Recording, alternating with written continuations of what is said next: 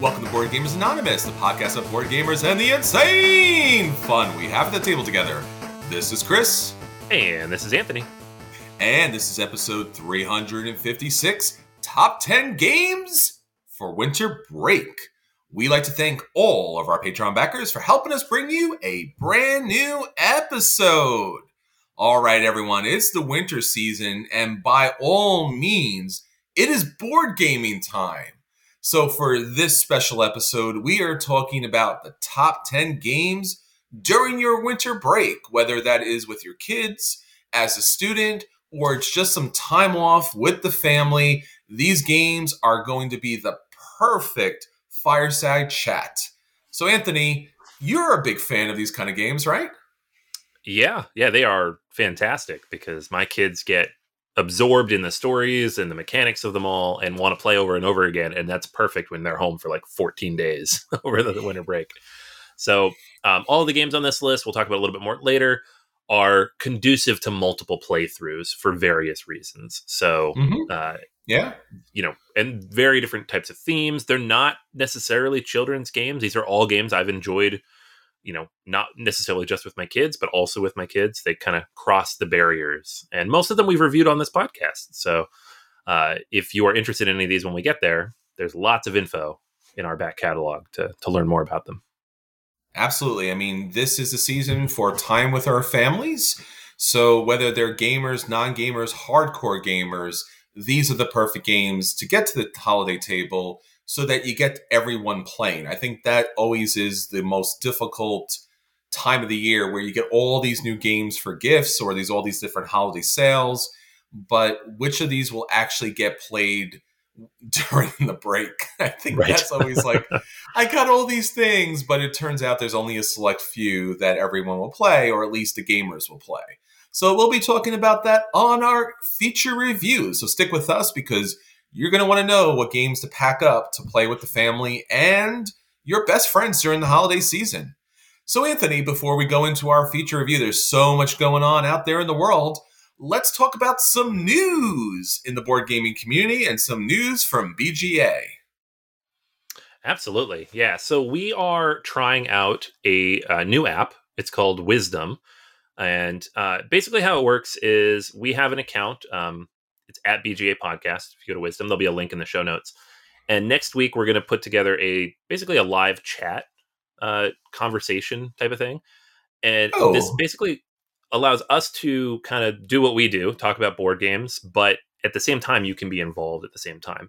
So if you've ever been on Twitch or YouTube Live or something, it's like that, except even more interaction, right? Nice. So it's like a social audio is what they call it. Very cool. So we're going to be doing that on Wednesday, December 29th at 8:45 p.m. Eastern Standard Time. So if you want to join us, the link is in the show notes here, and we will be on there for at least 20 minutes. We'll be talking about ourselves and what we're doing and what we've been playing over the holidays, but we also want to talk with you all. Take your questions. It's the point is to be interactive, right? It's not just for us to do what we do every week and run a podcast. It's to hear from you and have a conversation. So if you want to chat, if you want to say hi, I'm pretty sure you just hop on the app on your phone and we will just show up, right? It's like a Facebook Live or something like that. So looking forward to seeing everybody there on December 29th. Excellent. Yeah, we want everyone to show. So this way you don't have to just yell at your phone as we talk about a game you do not like. You can actually tell us live that you do not like that game. Or Indeed. Hopefully kind of promote a game that you like a lot. And again, we're always looking for opportunities to have more interaction with you because, again, you're the reason why we do the podcast, and we like to share those conversations at the table with all our friends. So please check out the show notes, or this will also, I guess, Anthony, be on the actual website, right? When we post the show, that'll be there as well. Yep. Yeah, we'll have a link on Facebook, Twitter, and then on the website in the official post for the episode, and then in the show notes on your phone, wherever you listen to it. So wherever you're listening to this right now, you have the link already. So you don't have to do anything. Just click that link on December 29th, 8:45 Eastern, and you can join us. Very nice. Very cool. I hope to see you all there. A lot of fun and exciting. Anthony, so that's what's going on with us, which again, super awesome, of course. What's going on with the board game industry? Any hot news out there? Yeah, I don't know, man. Just Uh more huh. Uh huh. Asmodee Uh buying or being bought by things, right? That's just what every huh. week, right? Uh huh. Every week of the year. Yeah, I mean, if you're in board games at all, if you're in a group, if you're on Twitter, if you're I on Board am. Game Geek, yeah, I am. I'm really? in board games. I am. I'm over here. So you probably saw that Asmodee was sold once again, picked up by the Embracer Group, which the last couple of times Asmodee was sold, it was like, okay, some hedge fund rich people bought this company and they're going to milk it for cash. That's a thing. Um, but this is a little more interesting for a couple of reasons. One, the company like doubled in value in 3 years, which is crazy. Two, the Embracer Group it's a Swedish company that owns a ton of video game studios. So they own Nice. THQ Nordic, they own Gearbox, which makes Borderlands. They own like I think 5 or 6 others. I think they have 12 or 13 business groups total, and Mm-hmm. now Asmodee is joining that. Right, so they haven't done board games before, but they know gaming, and they're kind of Yes. committed to it, and they invest in it pretty Yes. heavily. And like just yesterday, they bought Dark Horse Comics too. So Nice. this is a geeky brand, which is great because we're geeks and we want people to respect our hobby and not just gut the companies and sell it off for cash and parts, which is Yes. kind of Mm-hmm. what Asmodee's been doing. So, Yeah. well, not Asmodee, but the company that owned them. Yes, So that's true. I don't know if it's good news or bad news. People were asking on social media what we thought, and I'm like, I will see. But to me, this is better than if yet another big anonymous investor group owned them that was just going to try to pump it up and make it more valuable. It seems like Mm-hmm. Embracer will hold on to this investment and use it. And hopefully that means these studios can grow and be more creative and do more interesting things. And yes, they'll probably make games about all these different video game franchises, like Borderlands, etc. But maybe they'll also then have the resources and the time and not be so stressed about being sold off for parts that they can do the things that they've been doing, right? Absolutely. And as a big anonymous investor group ourselves, I'm very disappointed that our bid was not selected. We had a lot of monopoly money. We had several ironclad chips that we were throwing into the mix, and some really nice looking metals felled coins at a very high rate. So I'm sorry that they didn't choose our investment, but as far as like a cool name to buy a board gaming company, that works. I like that idea. It sounds like something from like it sounds like a superhero. Embracer, yeah. So Yeah, it's good. Embracer, like it's Yeah, like oh cool, here they are to save the day, and I'm like oh cool, that's pretty awesome.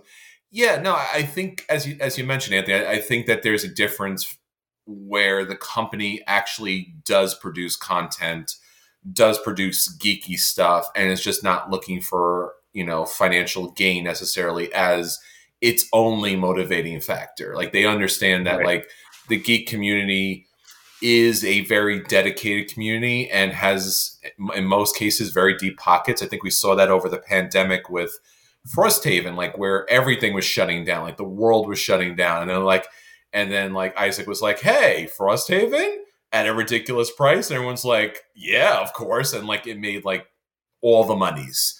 So if they handle it right, they could make again all the monies by far, much more than Asmodee. I mean, Asmodee was coming off, or I'm sorry, the holding company for Asmodee was coming off as a pretty big villain for a very long time. Like they were just gobbling up either whole companies and then not spitting anything out of it, or they were just buying up properties for just the sake of buying the properties and not really using them. So look, it's their toys. They can do what they want with it, but we would like to be able to play with their toys. So I Yeah, would love to see an opportunity for some of these other kind of board game studios that have kind of gone, run silent to kind of come back into the mix and start producing content of their own because the brilliance of our hobby is the board game designers and the fact that like their creations comes to life and is produced at such a high quality and with such just significant love to the work. So, I mean, even going to the recent convention just rekindled that for me. Like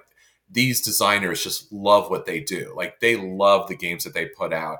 And again, like for example, like in Days of Wonder, just that got gobbled up such a long time ago. It's like they should be producing like they should have a booth. Like I want to go Right. like shake hands and like hug people and be like, you guys are the best. Like even when we went to Funko, like I love those guys. Like I just met them for like 5 minutes when we were talking about the Jurassic Park game, and I'm like, we should be friends. Like this should happen. Like Yeah, they're yeah. like, we really love games. We really put a lot of time in. I'm like, I get that you love it. I get that you put time into it. I appreciate it. I'm like, that's what it should be, right? Like that's the hobby. Yeah, no, it's awesome, and it's cool. At least the people who are picking up this investment now, it's not just money, right? It is Yeah. money. They spent $3.1 billion on Asmodee. That is crazy money, Well, to be but fair, like I said, if you threw it in the Feld coins, it would be very close to our anonymous bid. Okay, just very close, saying, very close. very close. I mean, they were hand signed by Feld himself. Just saying, you know.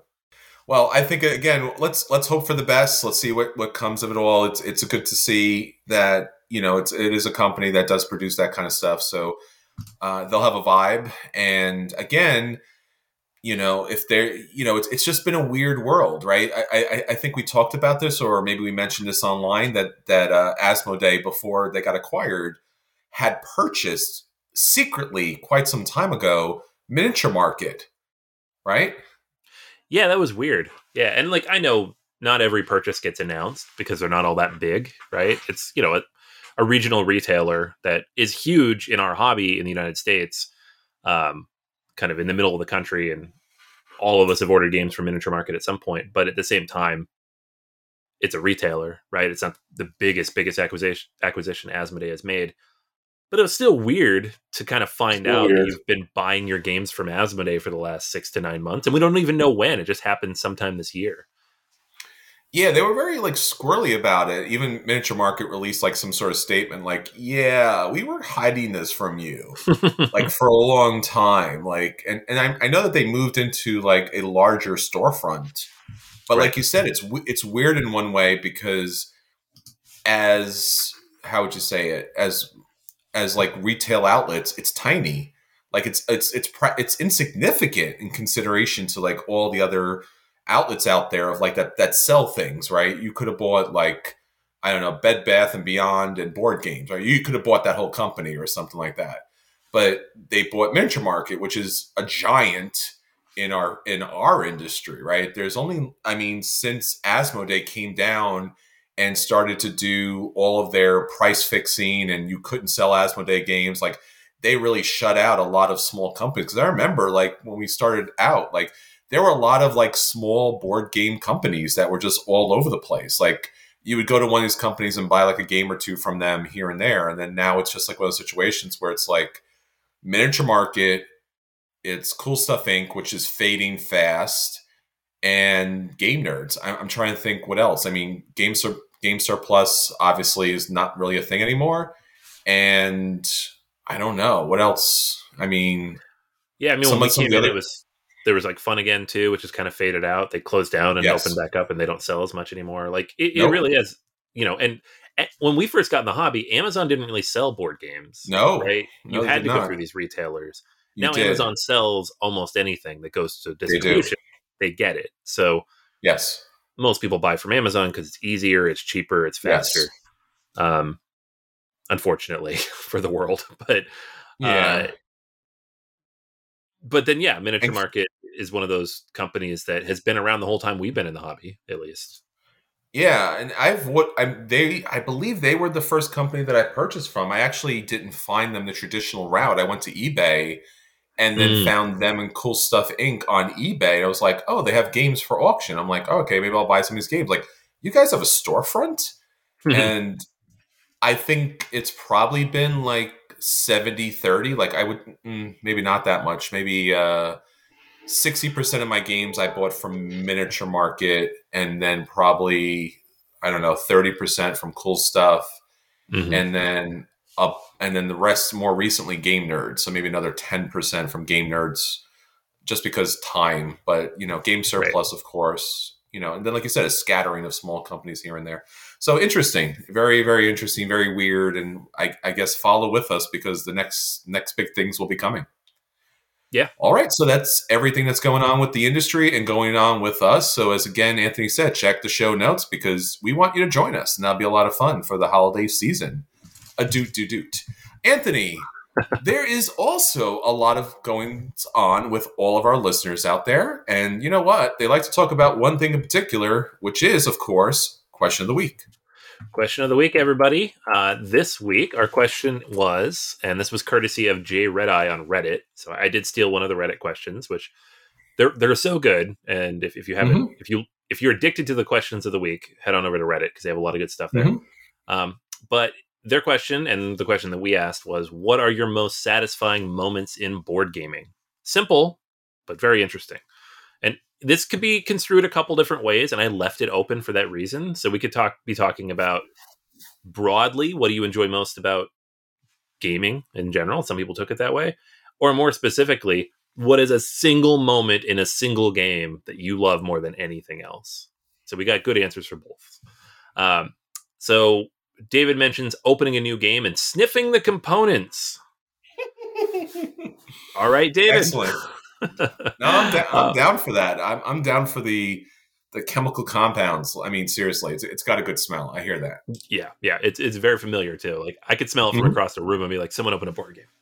Like, Larry mentions in innovation, taking down someone with age 9 cards with your old age 3 castle card you still have left over because they've teched up really quickly. I love how specific that is. Great one, Larry. Josh mentions completing tricky missions in the crew mission Deep Sea, particularly satisfying. I honestly, defeating anything in a co-op game, but especially the crew where you can't talk to each other, is way up it for me. Brian mentions, and this is a great one, I always love this, when I teach a new game to a group, I like to watch their reactions while playing. Extremely satisfying to see them going through the mechanics and having a good time. Excellent. True. Charlie mentions having that eureka moment in a game that previously made no sense to you.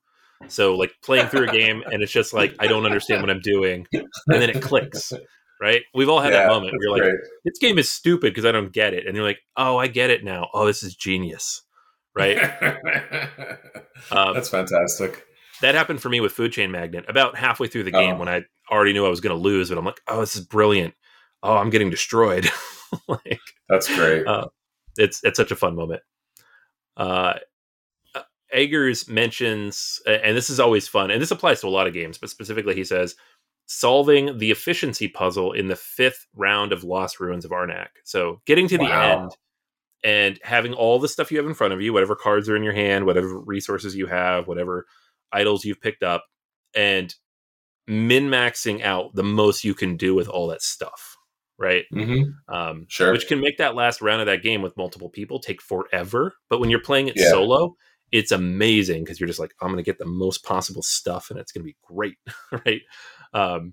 Rosenberg games have that feeling to them too, a lot of the time, which is a lot of fun. Right. Romans, this is a good one. Placing stickers in a legacy game, which I know that makes a lot of people really stressed out, but I'm with Roman. It's very satisfying to complete anything, good or bad, and know that you're changing the game state because of it. You're like, I'm putting a sticker down. We're going to talk about one later that I play with my kids that has stickers, and they will literally physically fight each other to place the sticker after the game is over. So it crosses generations. Sure. So yeah, lots of good stuff. Anything in particular come to your mind? I mean, I guess literally I could do a podcast just on this alone. I mean, I think over the years we've talked about so many different aspects. I guess off the top of my head, the first one that popped in was walking in, I guess, is it Oil Stadium in Indy from Gen Con? Yeah. Yep. Just walking on the field of this gigantic football stadium and just, I believe it was their 50th anniversary for Gen Con. Yep, So they had the museum in the middle. Yep. They had the museum in the middle. So the museum in the middle on the 50th, around the 50th, line and just looking around and being inside on the field. Like, again, as a kid, like, you watch the football games all the time. You see the field, and like, I'm on the field. Like, this is just bizarre. And again, it's the hobby that I love. I mean, that was just a very surreal kind of moment for me. It was just like, wow, like, just everything kind of crossing over each other at the same time, and just seeing the massive amounts of games that being played on the field. And again, like, not everyone's a sports fan, but it's a grand arena of play, and just to play a game in there, or see other people playing games in there, or see, again, the museum in there, and just like, no, this is a thing. This is our hobby. This is really something profound. And like, it was one of those moments. It certainly was. It was just, wow. It was just a wow moment for me. How about you, Anthony? Yeah, that's a really good one. And like, we did the next year too. Like, I was back at Gen Con, and it wasn't quite as wow because the museum wasn't there. It was year 51, right? But I played a game on the 50-yard line. I was there, like, playtesting a game with a designer, which I ended up backing on Kickstarter eventually because it was very good. But just like Nice. sitting there, and just occasionally when it's someone else's turn, just like sitting back and looking up and looking around, you're like, man, I could be on the Jumbotron right now playing this game. And I won the game too. It was just like, I don't know if I've ever won a game and felt so much like, yeah, I did a thing. Did you spike the game board afterwards? Oh my gosh, I think he would have tackled me. It's a prototype. It was a prototype. Yeah. Everything would, yeah. If he tackled you, it would be appropriate in that situation. So it's all good. Yeah. But I think for me too, like, co-op games are not my favorite, but those are often my favorite moments because you get to share them with everybody when you pull something off. Sure. Often when I pull off something really cool in a competitive game, someone at the table is upset, right? Because it means they didn't pull off something, or I took something that they wanted, or they lost the game. So, like, go back to that. We've tell a story of Defenders of the Realm and like kind of our stand-up yelling moment, throwing the dice. Rolling the dice, yeah. Yeah, like, that stuff is what I really, really like getting out of games. And again, those aren't my favorite games, but those are end up being my favorite moments. Sure. I think one other one I'll just throw in there because it popped into my head, because a little bit of news in case you care, you listen. But the Dice Tower, Tom Vassel's flagship of podcasts and obviously YouTube videos, he announced, I think, the other week that the Dice Tower podcast will be ending. So I think he has like 5 episodes or maybe 4 episodes at this point, and I think us and Daniel and Drew going on stage, the Dice Tower event, and Tom, chastising us before we went on stage not to do anything crazy because he'll come after us if we do. And it was such a funny moment because, again, Board Gamers Anonymous obviously fits us very well as introverts are concerned. So like, what the heck were we going to do? It was kind of funny. Maybe it was the New York accents that kind of, made him think that something was going to crazy up. I did have a crazy idea, to be fair, but after Tom said that, we weren't going to do that. Maybe in the future, but I don't know. But that was a big moment of being on stage with a couple hundred people, right, in that room. Oh, it was like 600. It was so many people. Like, it was the biggest show he had put on to date. It was one of the big rooms at Gen Con. And we got there, and I was like, I didn't realize it was going to be this many people. I'm very nervous. And we sat up front, and we went on the stage, and we were on video. You can watch it somewhere sometime. And I thought we did a really good job. And I thought it was a lot of fun. And it was really our first kind of professional interaction with Tom. We were on the Dice Tower network for, I think, quite some time, and been still part of the network, even though that's no longer part of his drive as far as the podcasts are concerned. But that was a big thing. I think that was a good moment for us, and that was a lot of fun. Like you said, there's so many different moments, as we said earlier, like buying a board game, just the anticipation of getting this great game, getting the game home, just like not even wanting to unwrap it, unwrapping the game, like all the potential of opening that game box, all the fun you're going to have, bringing the game to game night, and your friends just light up and they're so thrilled that you got like the latest, hottest game out there, and they're like excited what we're going to play at the table, and we all get like really giddy about the whole thing. Like you being able to bring a game and like just drop at the table, and everyone's like, "No, that's what we're playing now," right? They're like, "Oh no, it's this thing." And then, like you said, teaching the game has always been a big fun moment. Letting people know, like, hey, I can teach you this game, like just imparting wisdom and then playing the game out. And like you said, if it's a co-op, then it's a co-op win. If it's competitive, then it's like maybe driving from behind out of nowhere or not knowing a game, playing it for the first time and pulling out the win or pulling out some really awesome combo that you're able to mentally put together. Like that moment when you play that game and like everything starts clicking about how the game works and you're like, oh my God, I got it. Like it's like a beautiful mind kind of thing. Everything just lines up and you're like, I can do this. I can do this. I can put this together. So no, it's really great. Collecting board games, having such a beautiful collection of designer board games from geniuses and people who produce them at such a high quality. It's a great hobby. It's a good hobby. It's a fun hobby. And again, it brings people to the table. So yes, all the good things, all the things. There's just so many more, and I won't keep talking, but they're great. You're right. That could be a whole episode. We'll have to circle back to a whole episode. I think I'm sorry. I just took over the whole episode. And again, a board game podcast with great friends listening right now. Hey, buddies. Hey, it's us. All right, so that's what's going on with our listeners and, of course, going on with us. Again, if you'd like to hit us up and let us know what were your awesome, satisfying moments in board gaming, we'd love to hear from you. So, again, Facebook and Twitter is the best place to find all of this content. But, of course, you could check us out, find us on our one and very own website, BoardGamersAnonymous.com. So let me tell you something. There's Board Game Geek, and then there's us. It's a crazy, great website. And we have more things coming up. We're going to be growing. So stick with us. We'll have more information as, the episodes go. So, Anthony, with that said, let's get on to the games that we want to hit the table. Let's talk about our acquisition disorders. All right. So this is my favorite time of the year and your least favorite. Well, maybe second least favorite. It's not an Isle of Cats expansion. It's an 18XX game. No. When they start with the 18XX and cat version of it, then oh my gosh, they have to do it. I want to break you. Chris just collapses. That's not good. No, don't do it. But here's the thing. Okay, let me tell you about this game. Designed by Yasutaka Ikeda, who, if you don't recognize the name, also designed Shadowhunters, which is a game you and I can both agree is very good, right? Yes. Yeah, wow. So there you go. Okay. All right. I'm back on board. Let's go.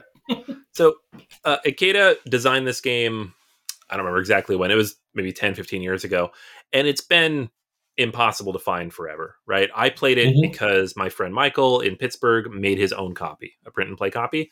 And it was fantastic. It's basically one of the most accessible, easiest to learn 18XX games. It takes 2 to 3 hours instead of the 5 to 7 that a lot of them take. It has a very small map, again, just like part of Japan. And like thematically, I mean, if any of these games have themes, it's the Meiji Restoration in Japan. So it's like the rapid industrialization of Japan in the late 19th century, which is a perfect setting for an 18XX game. And there's not a lot of crazy rules added on. Like, the basic core rules of 18XX, I'm not going to run through them here because, I've talked about these enough, but also they're relatively easy to find. But there are multiple companies. There are stocks for those companies. If you own a majority share in the company and it's operational, you are the president and you get to run that company.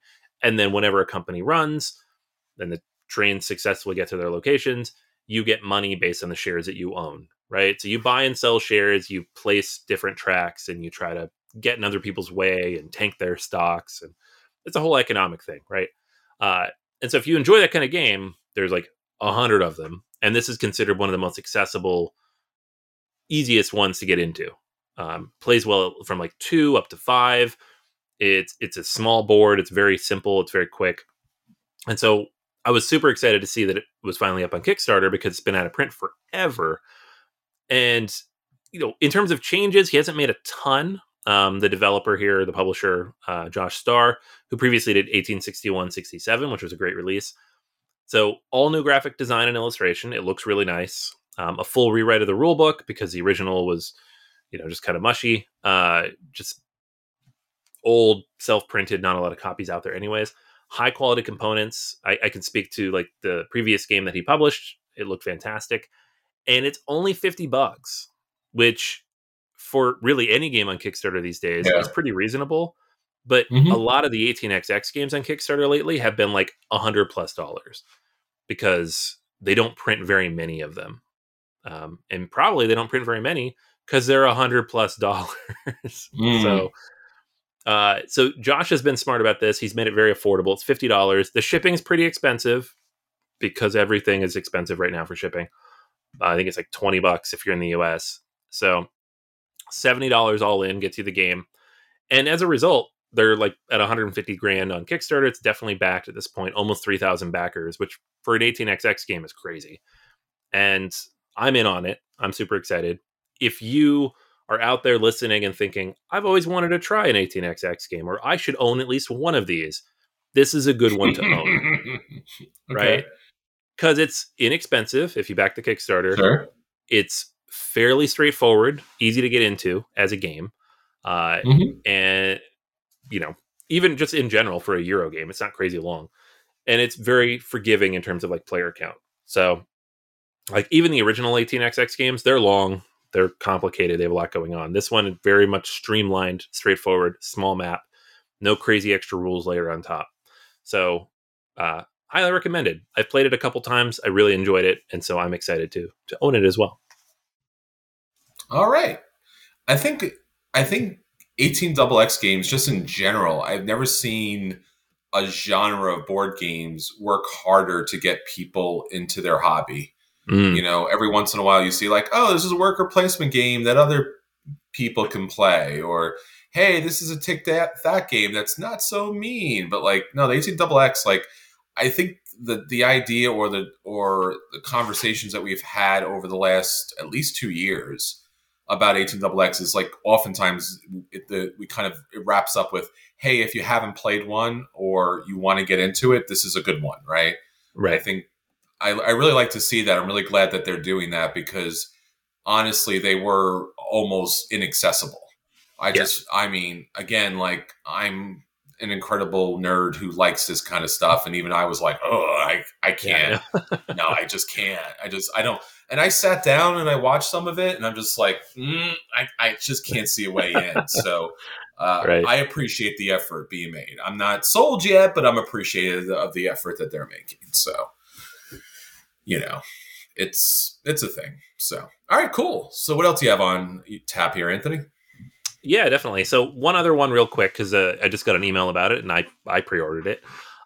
Is there is a giant neoprene game mat for War of the Ring that just went up for pre-order on the Ares game website. Mm-hmm. And it is 50% larger than the normal mat. So it's like it's about the same size as the collector's edition board, but it's neoprene. So Ooh. neoprene, which is fun. Their game mats are fun. It'll be massive. I don't know where I'm going to put it, but I'm definitely buying it. So Mm-hmm. I know. um, I love that collector's edition board. It's always sitting around here somewhere because it doesn't fit inside the box. Um, and the neoprene mat will be just just a level up above, hopefully, as long as the production is good, of the cardboard. It comes with both the promos for the game if you don't have them. I already have them both, but I will get 2 more apparently. And shipping is free, so it's $70 for the mat, but there's no shipping on it, and they're supposed That's to ship great. it in April. So, like, without shipping, it comes out to a price that seems reasonable for what it is because it's really big. Yeah, neoprene mats are surprisingly expensive.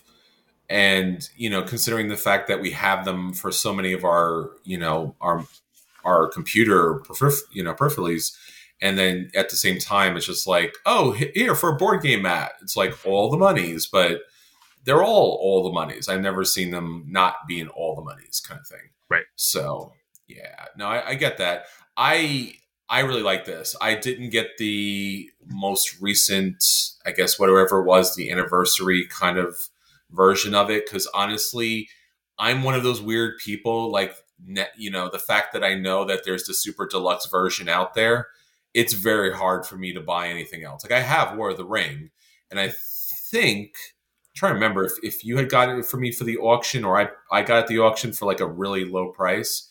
And Right. it's honestly one of the, if not the greatest board games of all time. Like, even if you like Lord of the Rings, you have a hard time arguing that it isn't. But the fact that the super deluxe version out there is just so hard to like, it's just so hard. It's just I like, know. I know I'll never get it, but at the same time, I'm just like, but it still exists. I can't, I can't buy a lesser version when the ultimate version just hangs out there. The funny thing was I saw Stephen Bonacore, formerly from Stronghold Games at PAX Unplugged, and like just a little chit chat, and I just jumped right into War of the Ring because he owns that Super Collector's Edition, because of course he does, and he's a huge War of the Ring fan. So I was just like, War of the Ring? War of the Ring? And he's like, yeah, I'm never bringing that up here. I'm like, damn it. I just like, I just want to steal it. I mean, see it. I don't want to steal it at all. That's definitely not the reason why I want him to bring it. But no, this is, again, it's one of those situations where again, I have so many neoprene mats, and I hate to say that, like, a lot of them don't come into play, but Right. War of the Ring is one of those situations where you have troops on the map and you do need the additional space to really play the game well, because it does get like a cluttered mess almost immediately with the small board. Yeah. I will say that the ones that I do use are the Rising Sun mat, the Kemet mat, and the Twilight Imperium map. The ones where you put a Yeah, lot of plastic on the board. it's So, troops. Yeah, yep, it's troops on thing. exactly. So that's like, Yeah, thinking of that, I'm like, no, I have to buy this. I mean, I would have bought it yeah. anyways, but at least I feel like I'll use it. Yeah, and I think considering that you're not paying shipping, which is always what ends up killing everything, Yeah. so that's really great that they're doing that. So yeah, Ares Games, great company, good people. Definitely check their games out, especially since they have War of the Ring there. So, and if I remember correctly, I think they're just recent.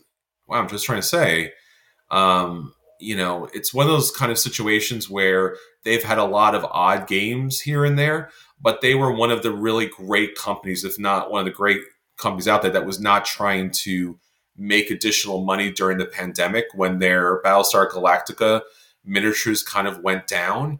They were willing to put out all the new content online for free. So I know that when we saw them, I thanked them for that, because I know that's a big deal for all of the fans out there. So yeah, love that. And again, I think they're celebrating their 10th anniversary. So bravo, Aries, stay true, man. You're doing awesome. Love you guys. All right, so Anthony, that's the games that we want to get to the table. Let's talk about the games that you did get to the table, and you let everyone know if those games are a buy and they should run out and pick those games up.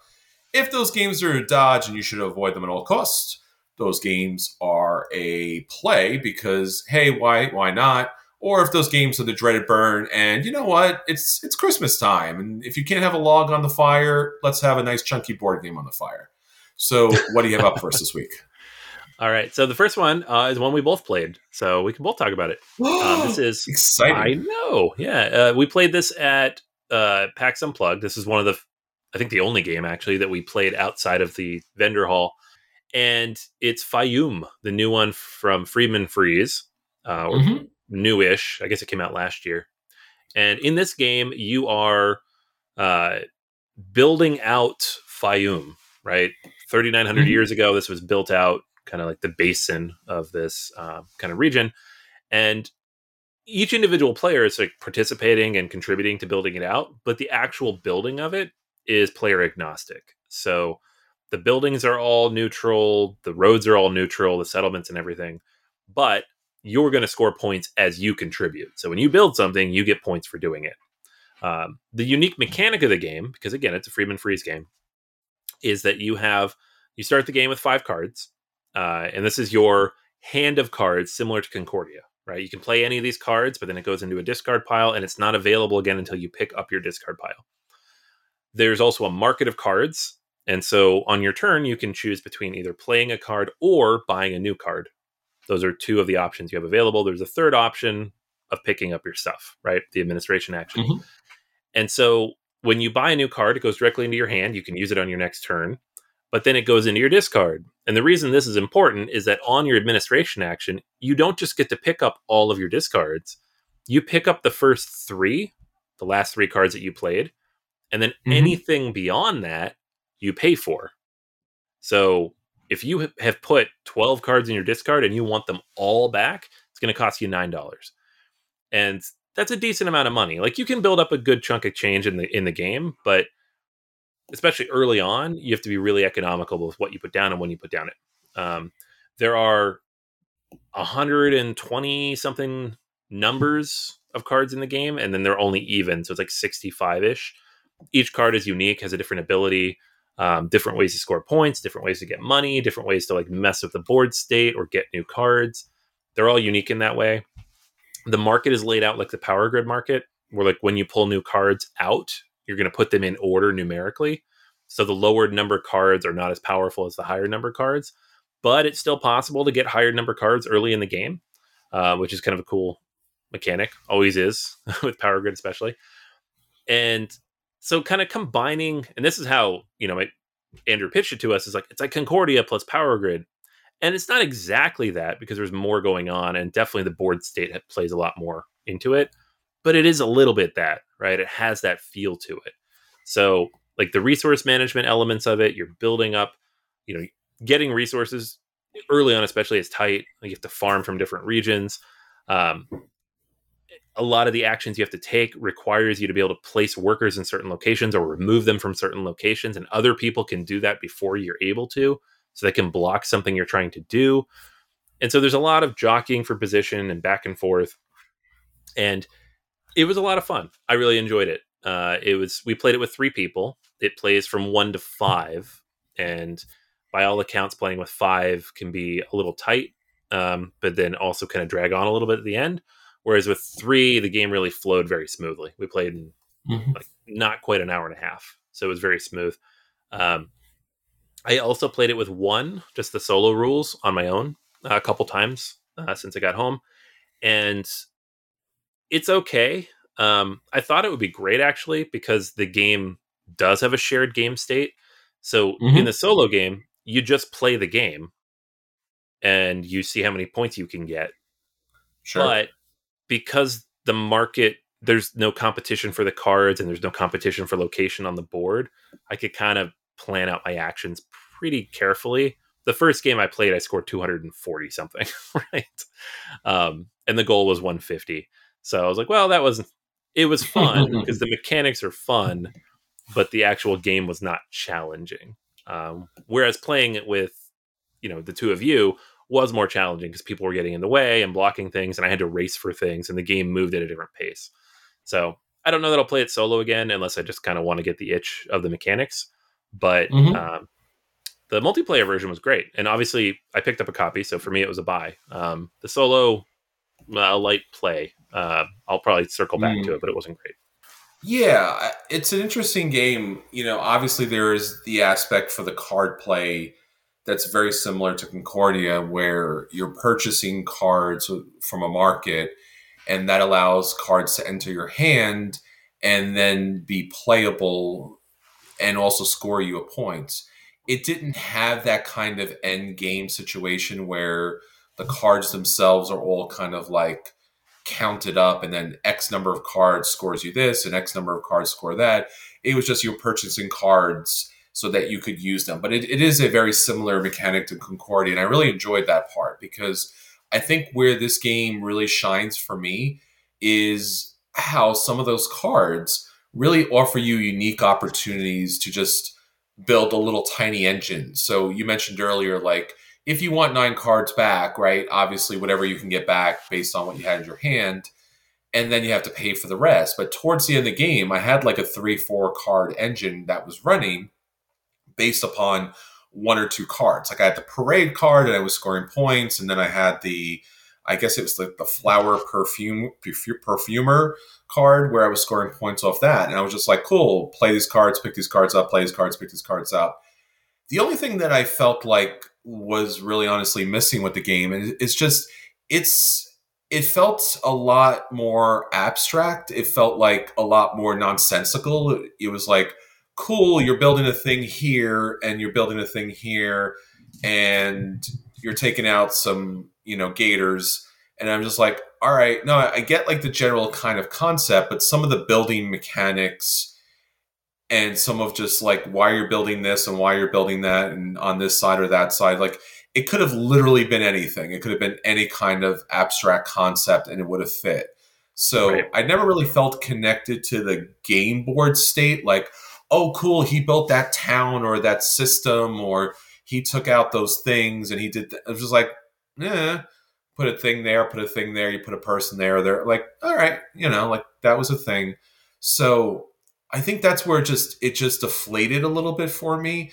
And I think at the end we should mention that there are these catastrophe cards, and they're not really catastrophe cards. Like I was thinking, like again, I was thinking when like it was going to change the game state or bring some level of destruction. So it was like with the idea of like, oh, these cards come out and they're just worth 0 points because the game is now coming to an end. So the market of cards is just nothing. And then there's a couple of cards at the very end that will give you like, I think it was 5, 10, 15, 20 points or whatever it was. And I was just like, I don't know. I just got a little tired at the end of the game. And I was like, just give me the whatever it was, 20-point card. And I'm just like, I'm good. Like I felt just generally like I played the game and I was like good at the end because again, if it was a little shorter, I think the overall abstract nature of what you were doing or why you were doing it wouldn't bother me. But the game did go a little long. But I think I agree with you. It did go at a good clip. There was never a time of like AP at the table. I think we all were pretty good about that. It was just a matter of like distinguishing some of the abstract nature of like, oh, this is a thing and that's a road and that's a person and that's a building kind of thing. I think that was a little bit more of the thing. So it gets a play for me. It's not a buy for me, but it certainly gets a play for me. Yeah, and I think everything you said is fair, and those are good things to consider because, like, when we got to the end of that game with 3 people, I was just coming to the end of that level of enjoyment of like this is fun, and then like we all have that point in some games, like mediocre to okay games, where you reach a point you're like this is great, and then eventually you're like, why are we still playing, right? Yeah, yeah. That's um, that. Yeah, I got. Yeah, and so like I hit that line right at the end, and I could easily see good. hitting that line a little earlier, and then Andrew described hitting that line much earlier in like a 5-player game, which I haven't done, so I Yeah, I can't can speak to imagine. that. But the thing is, like the game ends when you run out of cards, and you cycle the market 2 cards out of the market with 2 or 3 players every time somebody administrates. Sure.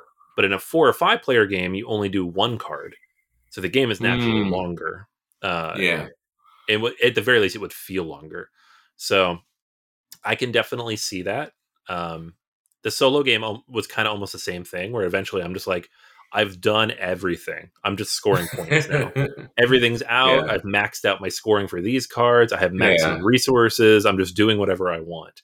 And you're like, well, that's not fun, right? You want the Yeah. game to end at the point at which your engine is just barely getting good enough to do what you need Yeah. it to do. And then it runs 1 or 2 good times and then you're done. Um, Yeah.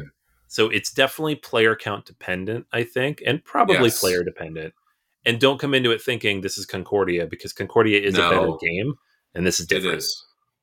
Yeah, and again, like I said, I'm not bagging on it because it's abstract. Because again, it's just it wasn't thematic in any meaningful way for me, so I didn't really feel attached to anything that was necessarily happening on the board state.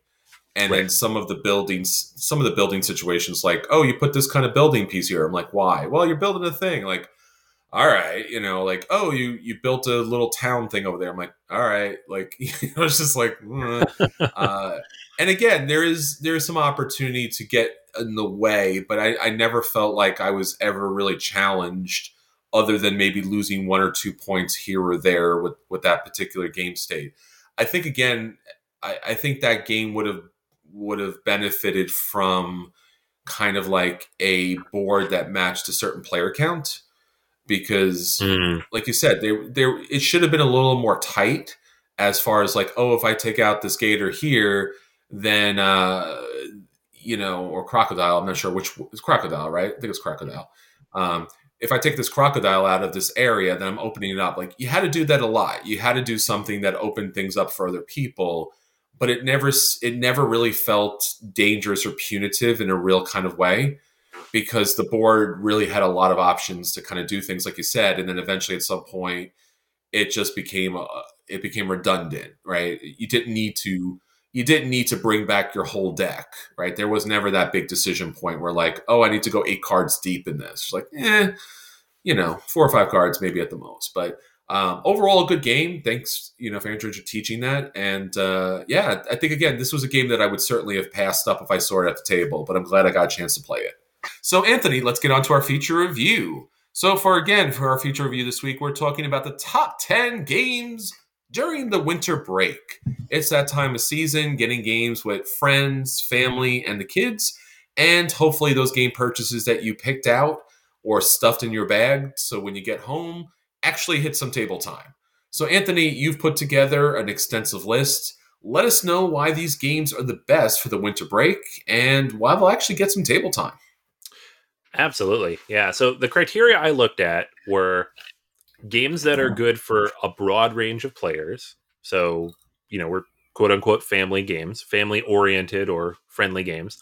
And then B, games that are conducive to multiple plays, but not just conducive, because a lot of games people are willing to play multiple times in a row, but that are designed for it. So campaign style games or games that kind of reward return visits.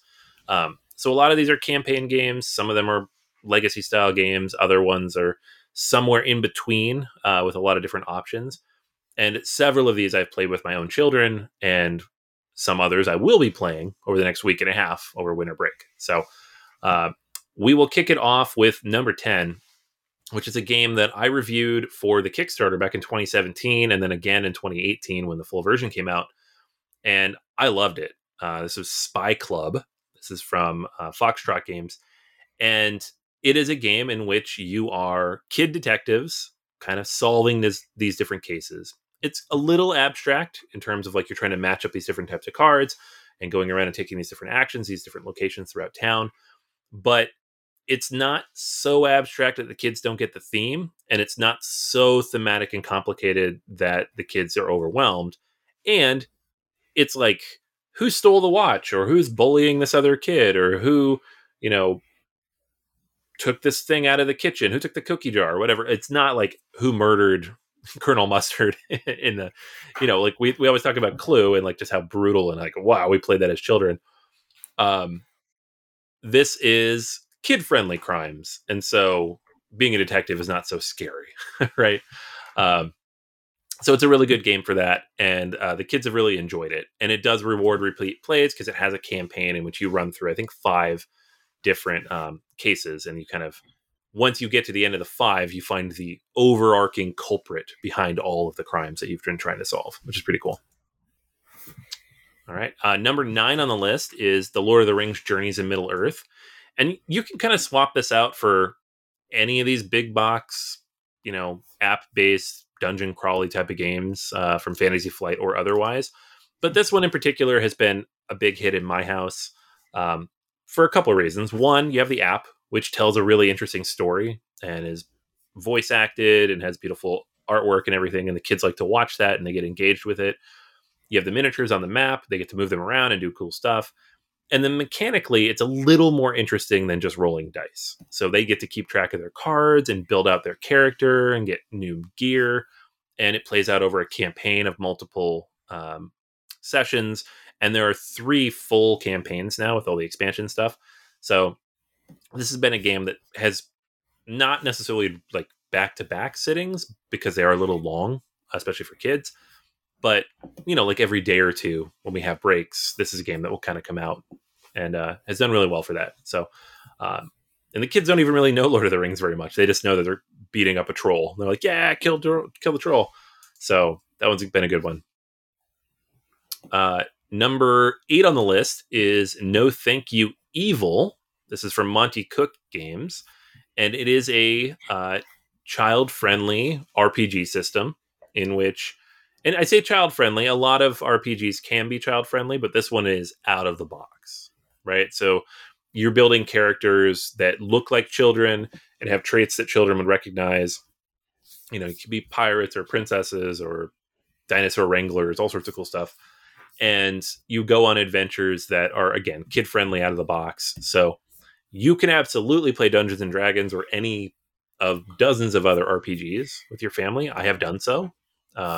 My son in particular is really into Dungeons and Dragons stuff, but you have to edit it a little bit. Like, especially if you're playing like out of the box adventures, they're not usually kid friendly. It can be a little scary, they can be a little risque. As a GM, you got to tweak things a little bit, and you really skip a lot of rules too, because it's just too much for like a 7-8 year old to wrap their head around all the rules in the player's handbook. No Thank You Evil has, just a very quick, easy player handbook. The kids don't have to keep track of a lot of tasks. They get little tokens and dice that are very easy to manage. And, I don't know how long, it'll kind of stick for them. I feel like the upper age range for this is probably around 10. That's why my son is very insistent that we play D&D instead. But we've gotten a lot of enjoyment out of this over the years. Next one up is The Adventures of Robin Hood. This is the new one from Cosmos and Michael Menzel, who did one of my favorite games of all time, Legends of Andor.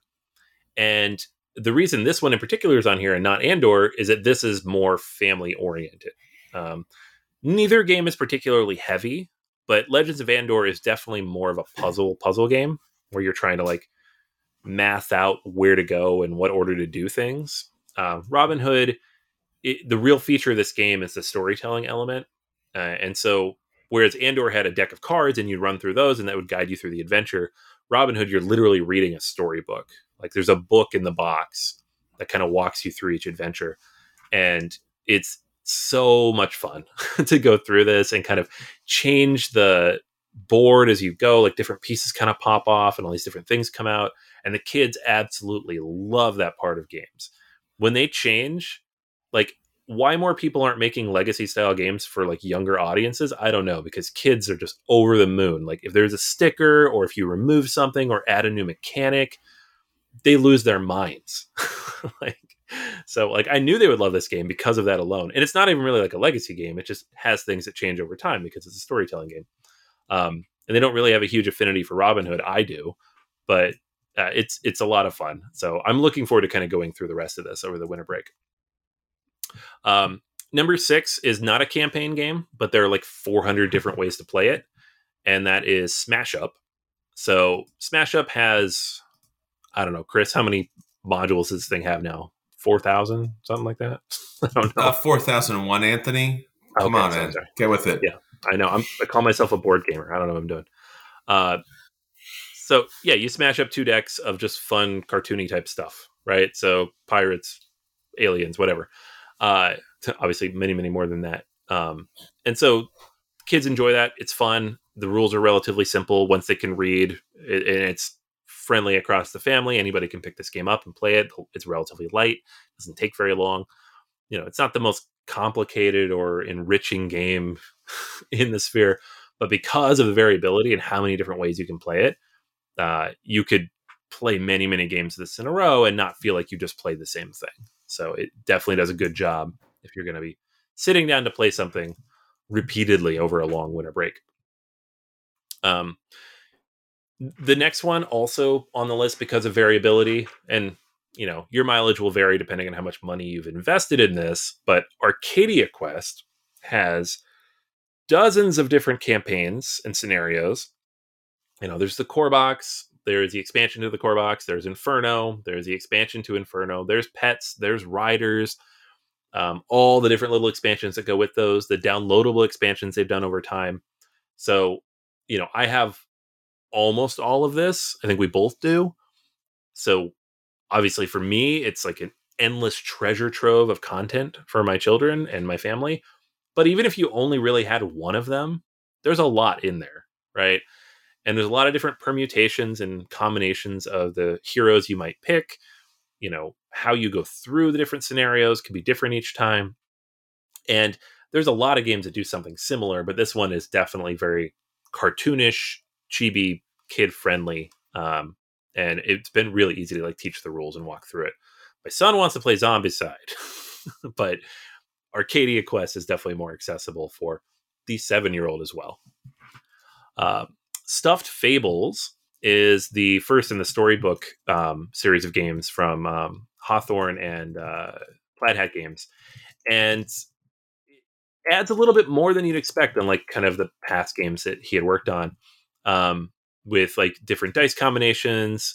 But the real thing that the kids love here is that each page or each chapter that you run through, is a couple pages per chapter, is a map, right? It's in the book. You move your miniature around on that. The rules are all right there. They can read them with you if they want. And you get the little miniatures that you're controlling of the different, toys that are going on this quest to save their owner.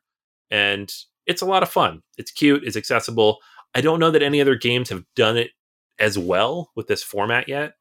Comanauts is not really like family friendly to that degree. They were showing off the new one that Jerry Hawthorne has been working on that I don't know when it's coming out. Maybe next year.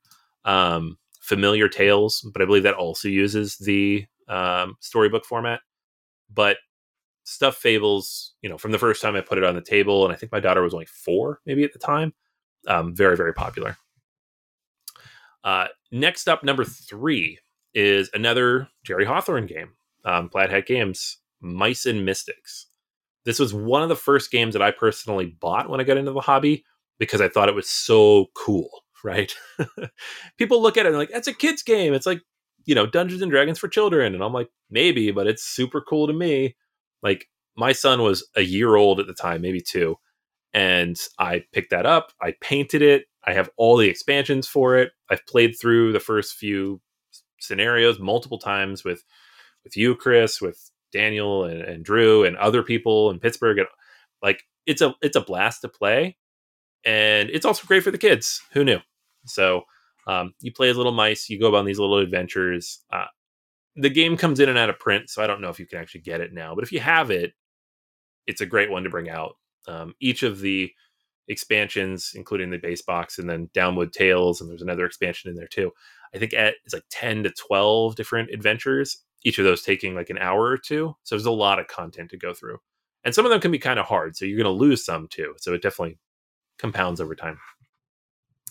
All right, next to number 2, Zombie Teens. Zombie Teens is the sequel to Zombie Kids, which I've not played with the kids actually. And specifically Zombie Teens Evolution is a legacy style, tower defense game. Basically, you have zombies trying to attack these 4 different locations on a board, and each of you plays a teenager who goes out there and beats up the zombies. And every time you finish a game, you will potentially add something to the game. So you're going to get stickers and stars and things for accomplishing certain goals. You get new types of zombies come in, new types of dice, new types of characters, like all sorts of cool stuff, right? It is a legitimate legacy game. And this is the one I was talking about my kids like fighting over, because you get stickers, they go in the rule book. You get new pieces, they go out, and you get stickers that like affect the crates and the characters and change things. And it's addictive, right? Because the games are short. Each game is like 15 or 20 minutes, very, very quick. And almost every game you play, something in the game state changes. So there's a reason that this is rated so highly, like an 8.0 on Board Game Geek, because when you play it with your kids, it's amazing, right? It's short and so rewarding, and they love it. A lot of the games that do this kind of thing take a long time. Like I just talked about Mice and Mystics and Stuffed Fables. Those games can take an hour or 2. That's a lot, especially if your kids are like bouncing off the walls during winter break. This one, you could sit down and you're like, let's play 2 or 3 games, and you're still under an hour. It's amazing. So number 1, and I put this number 1 because I asked my kids, which of these would be at the top? And they both agreed wholeheartedly that it had to be Harry Potter deck building game. So I just talked about how quick and easy Zombie Teens Evolution is to get through. Harry Potter deck building is the opposite. These games are so long, but the kids love it. So Harry Potter deck building game, you start out in year 1.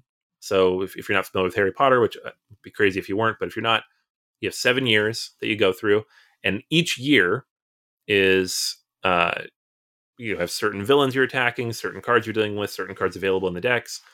And then the next year, you open up a little tuck box, and new cards come into the game, and new mechanics come into the game. It's legacy-ish. You're not changing anything. You're just always adding to the game, right? The problem with that from a pure I'm a board gamer and I have to evaluate what I play perspective is that it can make the game longer, right? Because you're not removing anything, you're just adding stuff. So that first game takes an hour. When you get to game 7, it takes over 2, upwards of 2.5. And that is a long time to be playing a card game that you can lose because it's cooperative with your children. But everybody still has a blast with it. You know, if your family members, your friends, your kids love Harry Potter, this game has all of the characters, it has all the mechanics, everything makes sense thematically in terms of what happens in the books and how it happens or where it happens, and it all flows together smoothly. The kids are constantly pointing out little Easter eggs on the cards and in the mechanics. There are 2 expansions for it. So we are on the verge of finishing the base box, game 7. And so we have the expansion already lined up. Probably start that this weekend. And it is a blast. It is a lot of fun. So, you know, this is not a game you will sit down and play 2 in a row. This is like, we will play this again tomorrow or the next day. But if you were like, we need a game that we can sit down and play, you know, every day or so throughout the break, and your kids love Harry Potter or you love Harry Potter, then this is a really good one to do that with. There's also a Toy Story version that kind of streamlines the game a little bit if you prefer the Toy Story theme. Exact same mechanics, though. So you can definitely check that out as well. So there you go. 10 games for winter break. If you want to keep the kids busy, keep yourself busy, keep your friends busy, these are good games for it. All right, so that's everything for this week. Until next time, this is Chris. And this is Anthony. And we'll save you all a seat at the table. Happy holidays, everyone. Take care.